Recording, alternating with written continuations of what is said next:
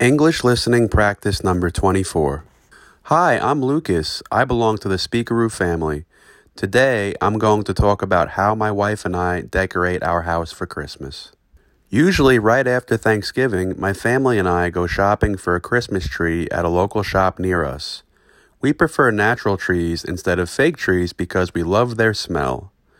Then, we usually decorate our tree with our kids on a special night during the weekend. After we decorate our Christmas tree, we decorate our house with some elves, Christmas lights, stockings, angels, and a big Santa Claus. The kids love it.